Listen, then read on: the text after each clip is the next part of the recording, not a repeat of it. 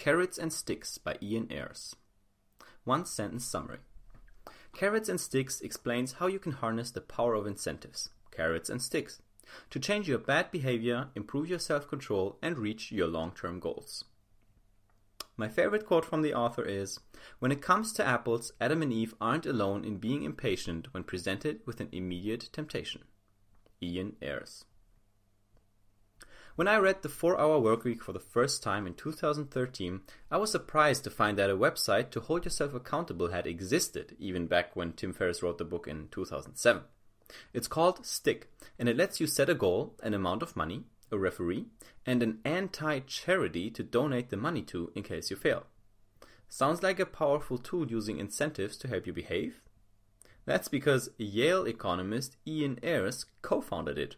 He also wrote this book, which reminded me a lot of Freakonomics, until I found out he's a contributor to that very blog. Carrots and Sticks shows you why and how incentives work, and what you can do to use them to your advantage. Here are 3 lessons from the book. 1. Because waiting creates uncertainty, we prefer small rewards now over big rewards later. 2. We hate losing unless we're losing something we don't own yet. 3. Get it together by employing one gigantic stick instead of many little carrots. Ready to incentivize your life? Let's do this. Carrots and Sticks, Lesson 1. Waiting always brings uncertainty, which is why we'd rather have a small reward now than a big reward later. This answers the question, why don't we go for the big goals we want to set out to achieve? Richard Thaler made a fascinating discovery in 1981. In a study he did, he asked people to choose whether they'd like to receive 1 apple in 1 year or 2 apples in 1 year and 1 day. Of course, most people chose the second option. Who cares about an extra day when you have to wait for a year anyways, right? However, when he gave them the same choice in the present, namely getting 1 apple today or 2 apples tomorrow, the vast majority opted for the immediate reward. That's because when making decisions about the near future, we hate uncertainty. As soon as an instant reward is made available to us, all bigger rewards become less attractive, if we have to hold out for a little longer for them. Many things could happen in those 24 hours. Who knows if you'll even get any apples at all? So better be safe and take what you can get right now. That's what your brain tells you. Waiting means uncertainty, means risk of loss, and boy, do we hate losing. Carrots and Sticks, Lesson 2. We hate losing unless we're losing something we don't own yet. This answers the question, what's the deal with our loss aversion? Why can't we deal with that? If you give monkeys the option between 2 slices of an apple with a 50% chance of one being taken away and 1 slice of an apple with a 50% chance of getting another one, they'll always choose the second option. Even though the outcome is exactly the same, they'd rather not have something and then lose it, so they never even take the risk. We hate losing a lot more than we like to win, which is one of the main reasons that there are so few millionaires. Winning big entails risk, and that alone keeps most people in their comfortable salary jobs. However, there are some things we're very much willing to lose. Everything we don't yet have. While this is the reason that most people don't save nearly enough for their retirement, why take money out of your paycheck today for something that might never happen? Ian Ayres says we can also turn this into an advantage. He created a saving program called Save More Tomorrow, which encourages people to commit to saving a tiny percentage of their income should they get a raise. Since it's not cash they have to shell out now, most people agree and dramatically improve their savings over time. Carrots and Sticks, Lesson 3. Use one gigantic stick to get it together instead of fiddling around with many little carrots. This answers the question, what's a more powerful incentive, the carrot or the stick?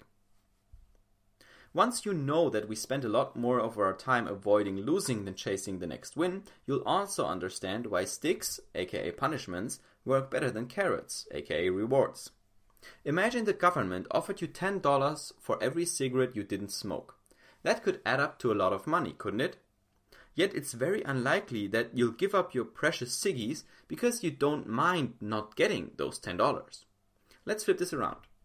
How much more would you fight the urge to take a puff if I told you that every single cigarette means $10 straight out of your pocket?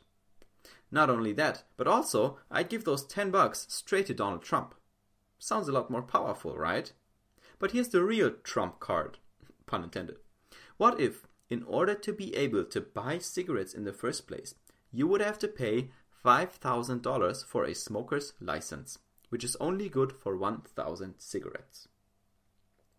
Faced with an incredibly hard punishment up front, most people wouldn't even start smoking, and those who already are would be likely to quit, simply because all of a sudden they can't afford it. The good thing about huge sticks is that they might never have to be used as well. Having to pay everyone $10 for every unsmoked cigarette might financially ruin the government, but a heavy $1,000 littering fine is something they hopefully never have to enforce, and if they do, they'll make money, not lose it. Forget little carrots, use big sticks. I want to do a little rerun through because I had several things popping up here and there.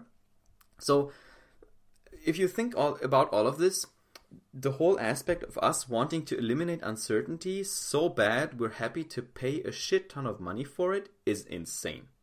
I mean, you can see this everywhere. You can see this in markets where people pay futures. You can trade futures, right? So you could say, sell the promise of giving someone, let's say, a Bitcoin, right? Which is a new type of digital currency. Let's say you sold someone else the promise of delivering a Bitcoin. If people expect Bitcoin to go up, they will be happy to give you even more than it might go up as the price for getting that Bitcoin in the future, because they're so eager to eliminate the uncertainty of whether they'll get it in the first place, right? Let's say Bitcoins might sell out, something that won't happen, but technically you get it.